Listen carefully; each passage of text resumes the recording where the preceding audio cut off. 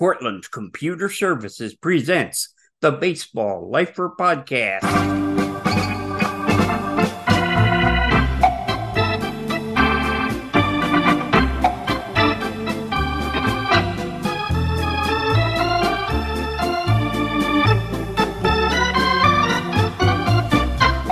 Well, hi there. Don Wardlow here, your friendly baseball lifer. I'm here for another week to talk about what's going on in baseball and to present a guest, Kevin G. Chapman by name. The books he writes, especially his main character, he manages to weave baseball into the thread of the plot. His main character is called Mike Stoneman, and he's written 5 Mike Stoneman thrillers, and they're police stories. The latest book he's got, which we'll talk about at some length, is called Dead Winner. And he wrote one recently, which again we'll talk about, where the hero of the series meets with an unnamed source, and they meet at Citi Field, where the Mets play their games. So we'll talk about that. We'll talk about other things that Kevin G. Chapman has written. And he's also recorded a couple of them for audible.com. So we'll hear from him later on. There have been a few events this week in the game. First of all, the 2 Rookies of the Year were named. In the National League, this was no surprise. It was Corbin Carroll of the Arizona Diamondbacks. Really, there was no rookie that gave him a run for his money. And as well as he did during the regular season, he also made a splash in the playoffs and in the World Series. Meantime, over in the American League, the Rookie of the Year was Gunnar Henderson of the Baltimore Orioles. The Cy Young Awards were handed out this week. On the National League side, it's his second Cy Young, and it belongs to Blake Snell of the San Diego Padres. He won his first with the Tampa Bay Rays back in 2018. In the American League, Jarrett Cole was the Cy Young Award winner.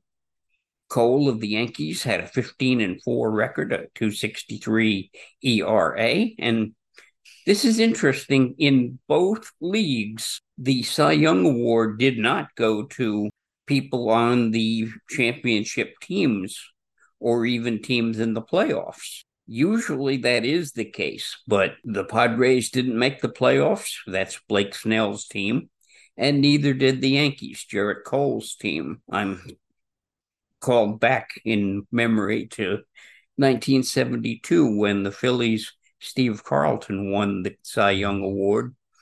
That team was so bad, they won 59 games all year long, and Steve Carlton won 27 of them, making him a runaway winner in that year's Cy Young Award.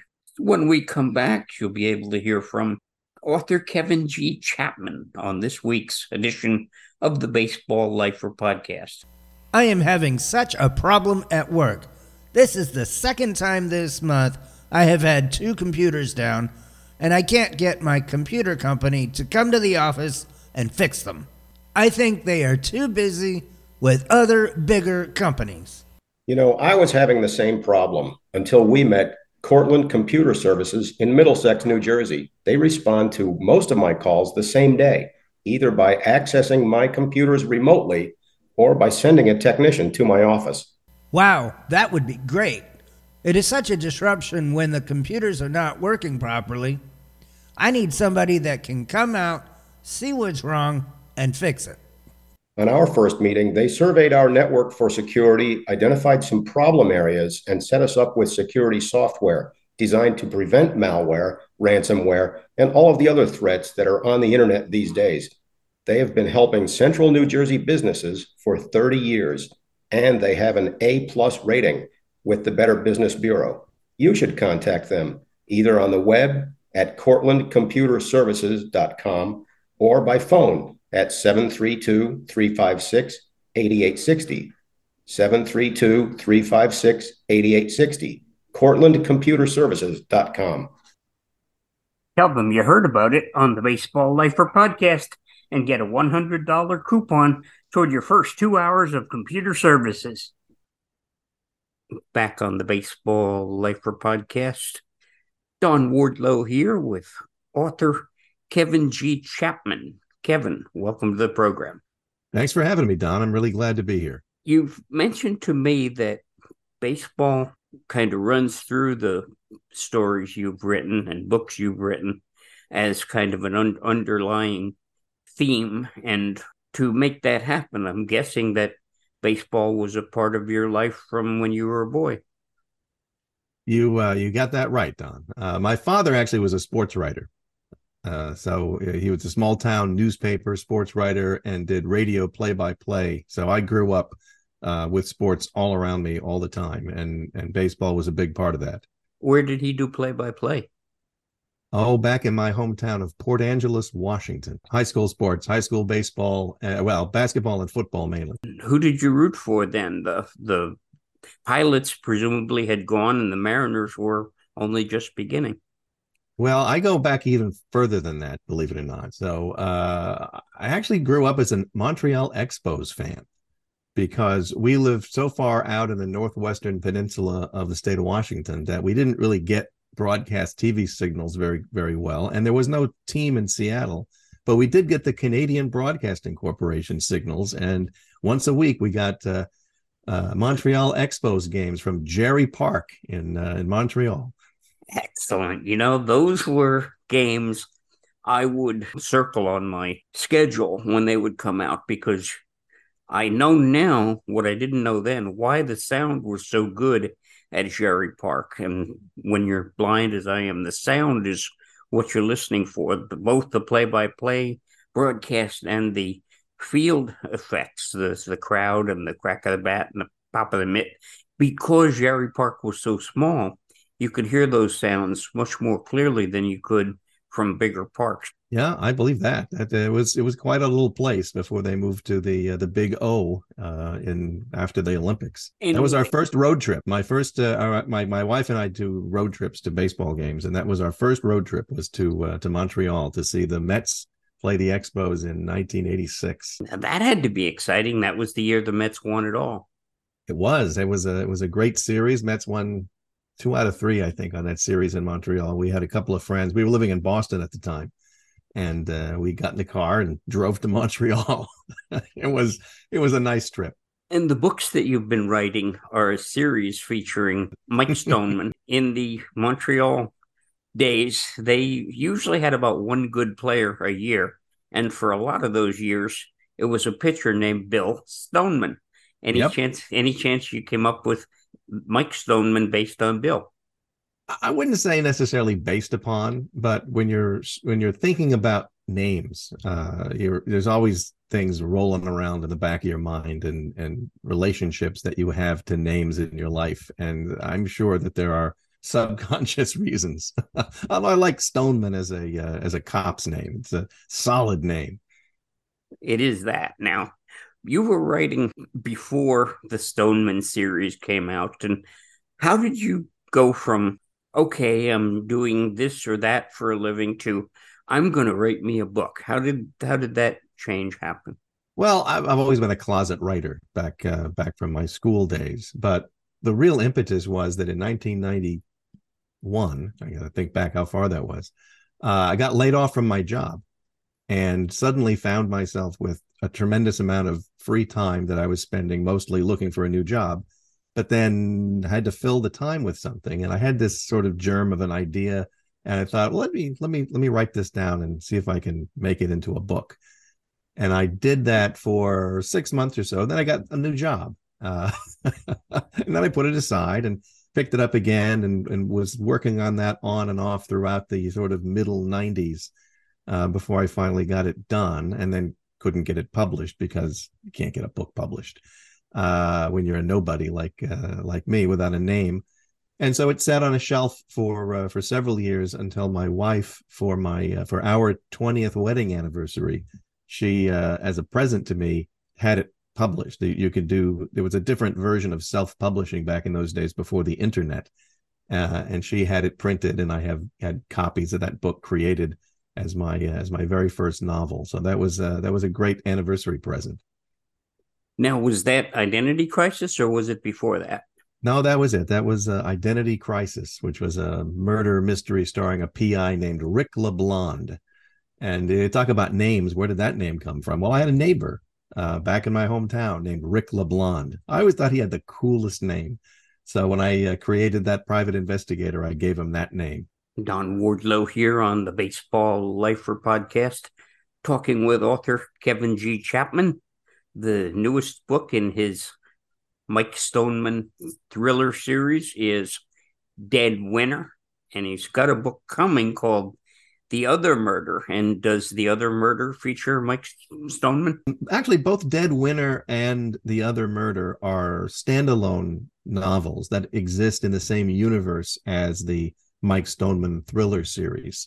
So I moved away from Mike and his partner Jason Dixon for a little while to do a couple of different books that are not specifically connected to that series, but they all exist in a universe in New York City where Mike Stoneman and the other homicide detectives ply their trade when murders come up, which is in real life and in fictional life happens all the time.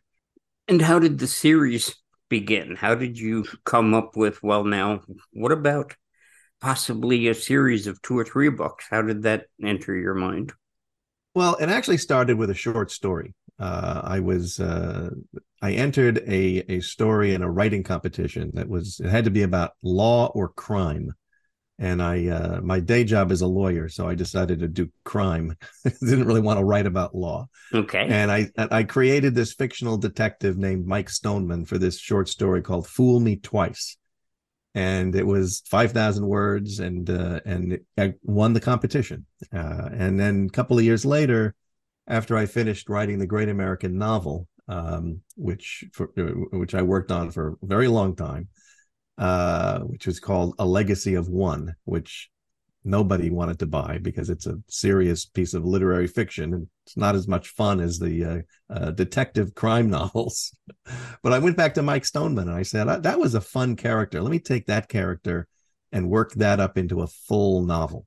And I did that in between 2016 and 2018. It was published in 2018 called Righteous Assassin. And that was so much fun writing that I took that character and the other characters that were part of that story and wrote another book, and then just kept going. We had 5 books so far in the Mike Stoneman thriller series. And these have done well for you. You've won the Kindle Award for 2021. Which book was that? The Kindle Book Award was for Lethal Voyage, which is the 3rd book in the Mike Stoneman series. Okay, and then in 2022, you took the Clue Award, as you also did for 2023. So 23, I'm guessing, was for Dead Winner. What took the award in 2022? 2022 was the 4th book in the Mike Stoneman series called Fatal Infraction, which is a book about the murder of the New York Jets quarterback. So it's kind of a football book, although it has some baseball in it. Now, I'm not familiar with either the Kindle or the Clue Award. So could you tell me a little bit about both of those awards? Sure. The Kindle Book Award is given out by the Kindle Book Review, which is a book review company or publication that focuses on books that are available on Kindle, so digital ebooks. And they do an awards competition every year. There's only 8 categories in this competition, so it's a pretty good one to win. And in the category of mystery / suspense / thrillers, so all of those books together, that was the category that Lethal Voyage was judged the best novel of 2021. So I was very happy with that one. The Clue Award is given out by another book review company called the Chanticleer Book Review. They're actually based out in the state of Washington, where I'm originally from, but they do an annual book award competition also. And I was very fortunate to be the category winner for 2 of my novels in 2022 and 2023. So somebody out there thinks I can write a sentence properly. On the Baseball Lifer podcast. Don Wardlow with you. My guest is Kevin G. Chapman, author. His book out on the market right now is Dead Winter, and coming up is going to be The Other Murder. Now, what you told me, what pushed me over the edge to bring you on the program, you told me that baseball and poker provide life lessons and situations that weave through your book. So, talk to me a little about that. Well, the let's start with the baseball. When I put together the character of Mike Stoneman, for example, I he grew up in Queens. He worked for the Long Island Railroad for a while. He was a lifelong Mets fan, and I can't say that I was a lifelong Mets fan. I didn't adopt the team until 1979 when I moved to New York. But Mike is always thinking about the Mets and talking about the Mets. So I have a lot of friends who are baseball fans and particularly Mets fans.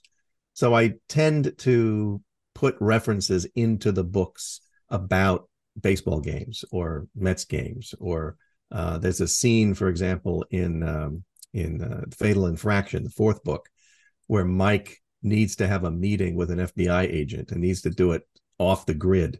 And so he says, "I'll meet me at Citi Field." And so they meet up in the middle of a Mets game.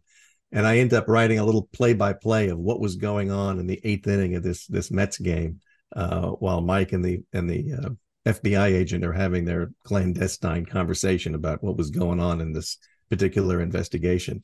And And it, it it was would great be fun. it would be next to impossible to bug City Field, so that would be a good place for Cloak and Dagger. That was my thought. They're standing in the standing room section behind one of the sections on the lower deck at Citi Field, and pretending to be just two guys watching a game and having a conversation. Nobody is going to be able to figure that one out. So that was a good place to have a meeting. So There's another.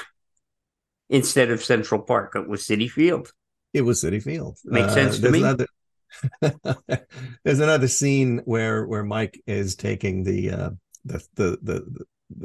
a child of his former partner who was killed to a baseball game, and he finagles his way to get into the pre-game like batting practice area at Citi Field and introduces the kid to Pete Alonso. And this was during Pete Alonso's rookie year. And so the kid says, "I bet you'll hit 50 home runs this year." Mm. And so Pete Alonso goes on to set the rookie record with 52 home runs. And, little things like that really draw people into a story because it's not just the fictional world, but it's also little bits and pieces of real life that you can think about, and it makes it like a scene in a movie, and you see it in your mind's eye. And that's really what I'm trying to do when I write those kinds of things. Now, have you ever had any difficulties with Major League Baseball saying, "Oh, you're stepping on our trademarks or characters or anything of that nature"?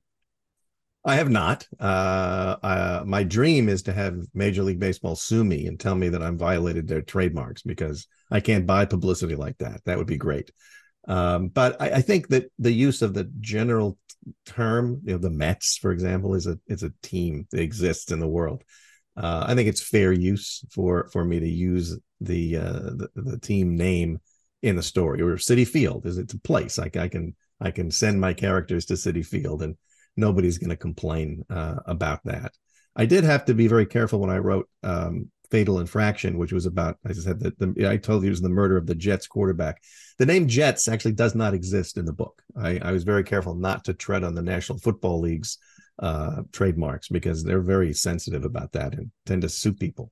So my team wore green and white and practiced in Florham Park, New Jersey, and were occasionally referred to as Gang Green. But the actual term New York Jets does not appear anywhere in the book. You just have to figure that out on your own. I'm not a football guy myself, but how did you get the idea of, okay, this I've done this and that with Mike Stoneman. What about we kill off the Jets quarterback? that was that the derivation of that came from both long conversations with other Jets fans about murdering our quarterback, but also it was a concept of what happens when a star player dies. What happens to his salary? What happens to the salary cap in the National Football League when a player dies suddenly and too close to the beginning of the season for you to get a replacement? It's after the draft, and it's almost impossible to make a trade for a star player in June or July. And that got me thinking, wouldn't that be a good plot for a story for Mike Stoneman? And I ended up trying to do a lot of research about how that works in the NFL. It was amazingly difficult to figure out because it's determined based on the NFL Players Association collective bargaining agreement, which is not a public document. You can't just go to the internet and find it, and look at it. So I had to do a little clandestine research and find some people who are willing to talk to me off the record about how that really works. And that's the central motivation of what happened in the fatal infraction was who had a motive to murder the quarterback, and exactly at this particular time that would generate the way that the salary cap impact of the death would hit the football team. So it was very interesting research to do. And the Jets have been impacted not once but twice, not by death, but by terrible injury to their quarterback in the very, very earliest moments of the game.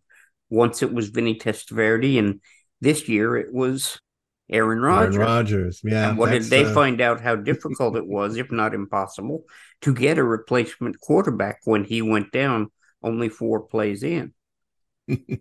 you're right. It's very, very, very difficult on the team. What you find out is we'd be better off if they were actually dead rather than just injured and out for the season. that was kind of the point of that story. Now, interestingly, in the middle of that story, I have a scene where there's two police officers in a car in a stakeout situation. And what do you do? How do you describe two cops sitting in a car waiting for something to happen? So I had them listening to National League Town, a baseball podcast, while they were in the car. Cool. So maybe someday I'll have one of my characters listening to this podcast. And the stories ripped from today's headlines, you might say. Now, this year's book is Dead Winner. It's the Clue Award winner. Tell me about the book Dead Winner.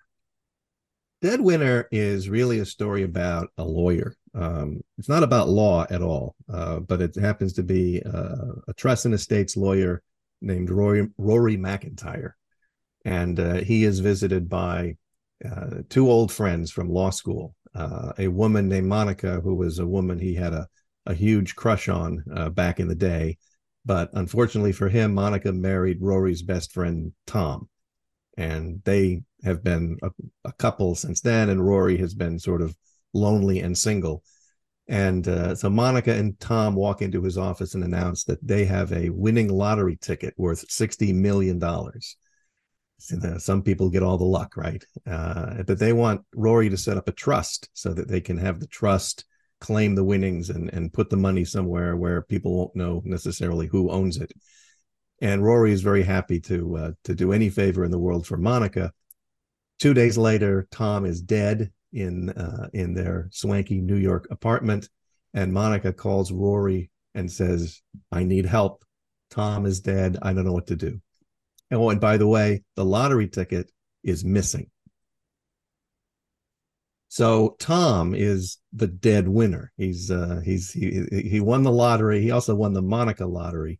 And now he's dead, and Rory is thrust into a situation of needing to help Monica, both because the police think that she might have had something to do with Tom's death, and because they need to find the missing lottery ticket. So Rory is thrust into this position of trying to be the hero for Monica and perhaps win the heart of the girl that he has loved for many years. And that's the story. And what happens after that, you have to read the book to find out.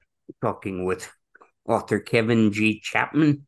And you said to me you wrote part of a screenplay about an aging bachelor, and I think the bachelor was an athlete of some kind. I forget what sport he played, and how far did that screenplay get?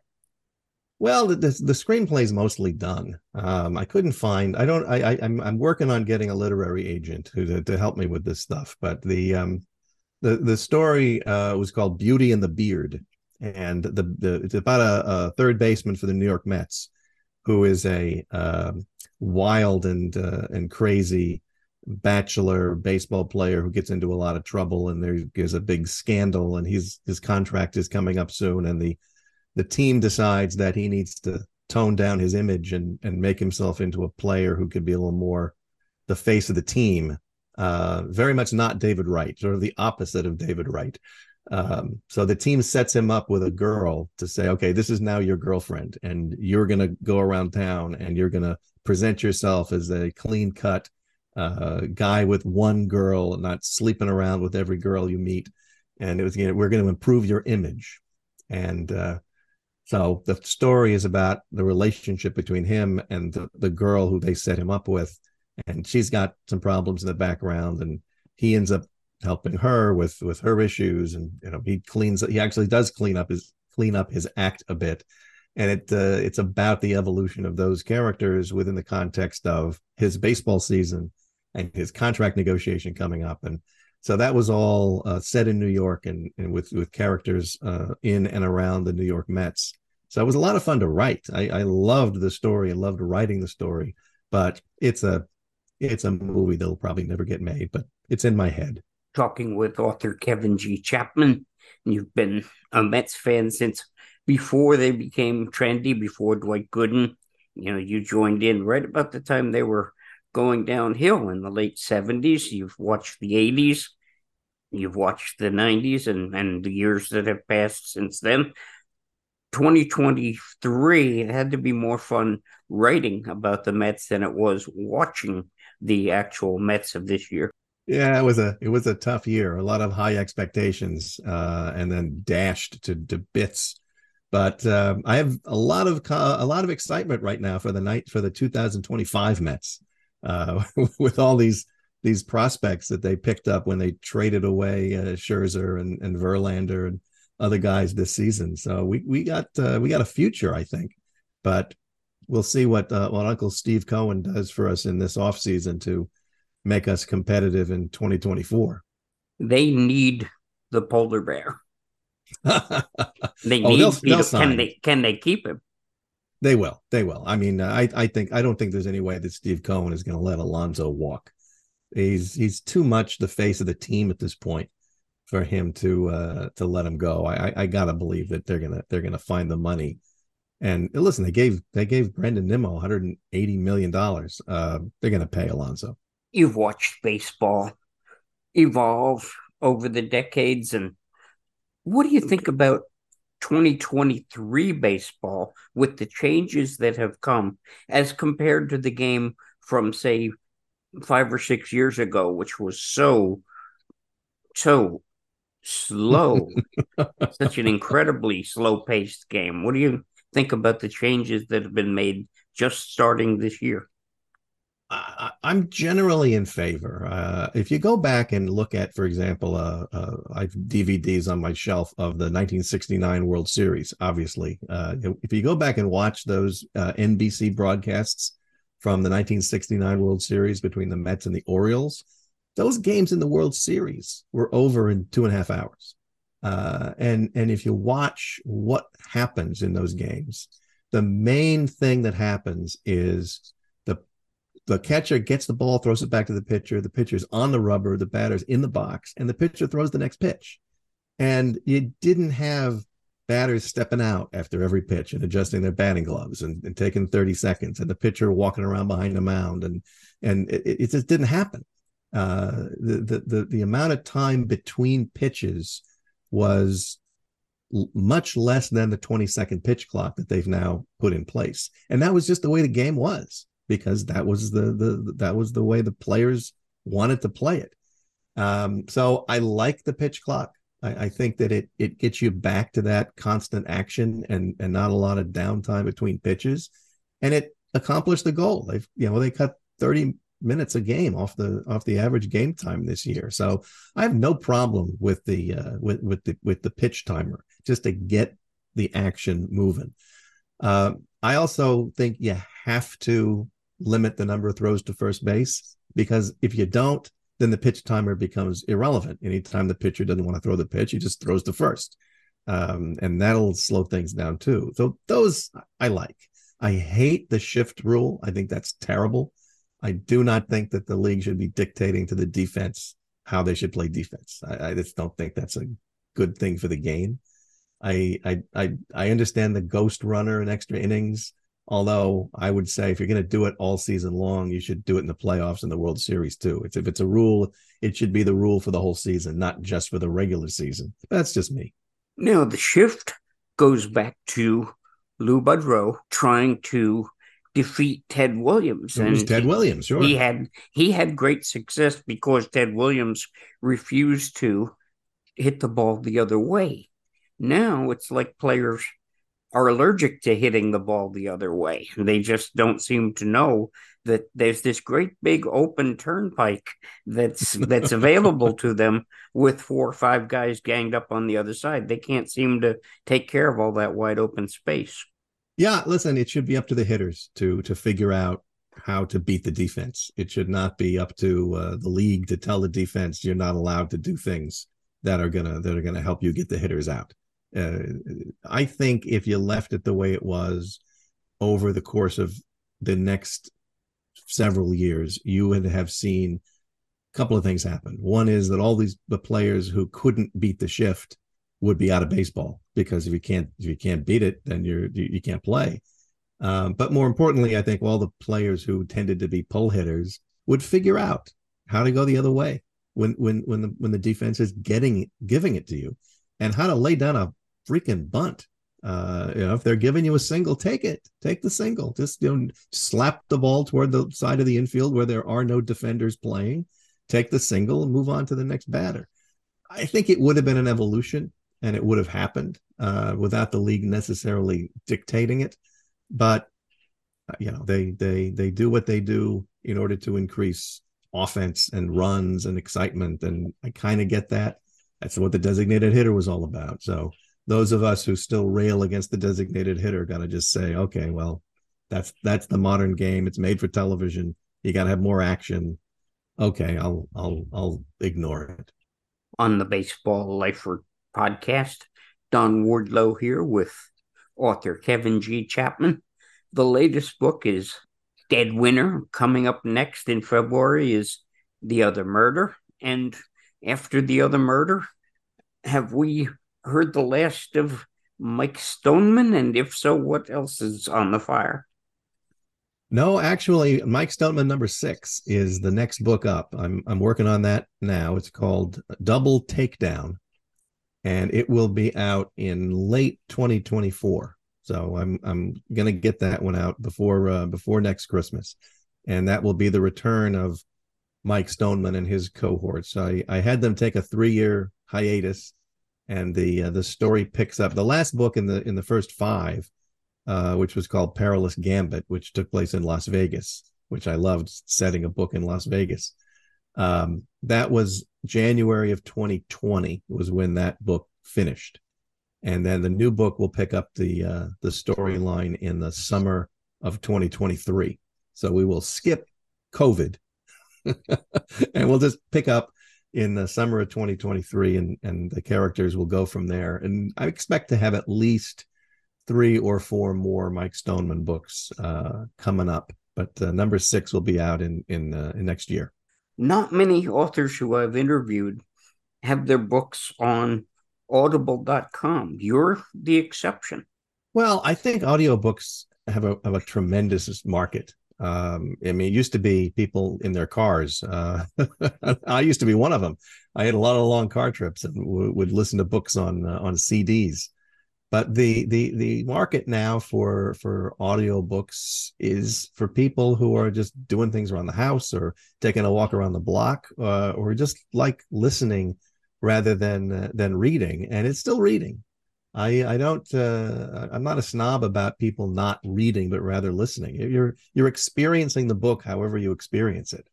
And so I decided after I published the first book in the Mike Stoneman series that I wanted to have the books available on audio. And so I've undertaken to record them myself, and gives me a chance to be a little bit of an actor and do the voices of the characters. And so I've been recording the audiobooks so that my audience can experience them without having to look at the printed word on the page. I like doing it, and I've had a pretty good response to the audiobooks. Which is great. I wish more authors, particularly about baseball books, would go ahead and either record them themselves, as Mike Capps did, or find another way to get the books recorded and get them out there for the greater audience, because it isn't just blind people who listen to audiobooks. Oh, no, for sure. I did make one strategic mistake, however, when I started recording the Mike Stoneman books. I can tell you, Mike Stoneman time sounds like this. This is Mike's voice. Mike's got this gravelly, scratchy voice, which makes him very distinctive when I'm speaking his voice on the audiobooks. Unfortunately, it's very rough on my voice. So yes, you pay a price. If I've done 3 or 4 chapters with a lot of Mike Stoneman dialogue, I got to stop. I'm done for the night after about an hour of doing a lot of Mike Stoneman dialogue. So probably should have picked a voice that was a little easier on me. Well, don't let that bother you, because I'll tell you, the people who record books for the blind do it in half-hour segments, a half-hour break, half-hour break. They don't just sit there like Mike Capps did and start and keep going and going and going. Mike didn't know that the professionals take breaks and do a half hour and a half hour and a half hour. It seems like you've already come to that realization. Oh yeah. I don't do more than about an hour and a half. I mean, 90 minutes at a stretch talking into the microphone is about as much as I'm going to do. And then you got to stop and not only rest your voice, but then you got to go back and edit the tracks. It's not like I have a professional audio engineer who's doing the editing. I'm doing the editing myself. So I find it's much easier for me to, let's say, do 1 hour of recording and then immediately do the 3 hours of editing that it's going to take to get that 1 hour of recording in shape to actually be published. We've been talking to author Kevin G. Chapman. You can read his books. You can get audio versions of his books, and you've been able to hear him on the Baseball Lifer podcast. Kevin, thanks a lot for joining me. Don, thank you so much for having me. My books are available on Amazon, and also the more recent books will be available in some local bookstores. But you can always get them, in the audiobook versions on any of the audio retailers out there in the world, as well as on Audible for Amazon. So you can also find them on my website, which is kevingchapman.com. So it's very easy to remember. Been a pleasure to talk about baseball and books with you today. I really appreciate it. Thank you, Kevin. We'll be back with a word about upcoming episodes if you keep it right where it is. I'm having such a problem at work. It's the second time this month. I've got 2 computers down, and I can't get my computer repair company to come to the office to fix them. I think they are too busy with other bigger companies to help us. I was having the same problem until we met Cortland Computer Services in Middlesex, New Jersey. They respond to most of my calls the same day, either by accessing my computers remotely or by sending a technician to my office. Wow, that would be great. It is such a disruption when our computers are not working properly. I need someone who can see what's wrong and fix it. On our first meeting, they surveyed our network for security, identified some problem areas, and set us up with security software designed to prevent malware, ransomware, and all of the other threats that are on the internet these days. They've been helping central New Jersey businesses for 30 years, and they have an A+ rating with the Better Business Bureau.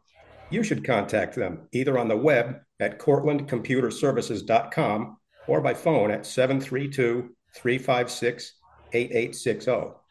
732-356-8860, CortlandComputerServices.com. Tell them you heard about them on the Baseball Lifer podcast and get a $100 coupon toward your first 2 hours of services. Back with you on the Baseball Lifer podcast. And again, our thanks to Kevin G. Chapman, author, for talking with us about the game he has loved since the 70s and how he's been able to work the game into the thread of the novels that he's been writing. Coming up next week, this is what we've got planned. We have a guest, Bob Gonzalez. He's written a book called A Flicker in the Water, a book about fishing. And why a book about fishing? Because I don't think in all the years I interviewed baseball players, I don't think I interviewed one of them who didn't say that fishing was his number one hobby in the off season. So we'll talk to Bob Gonzalez about that. Before we bring our guest on next week, I'm going to talk about the Ford C. Frick Award nominees. Those are broadcasters who are going to be, at least one of them is going to be enshrined in the Hall of Fame, starting in 1978, starting with Mel Allen and Red Barber. From then on, one broadcaster was enshrined every year, and one is going to be enshrined next July, and his name will be announced in December. The full list was published a couple of weeks ago, and I wanted to talk to you about these men and, as far as I could, play some highlights of some of their best moments so you would have an idea of who these men are. Now, some of their highlights I don't have, but what I do have, I'll share. Next week on our program, before we bring on guest author Bob Gonzalez. That's on next week's Baseball Lifer podcast. Until then, this is Don Wardlow. Have a good week.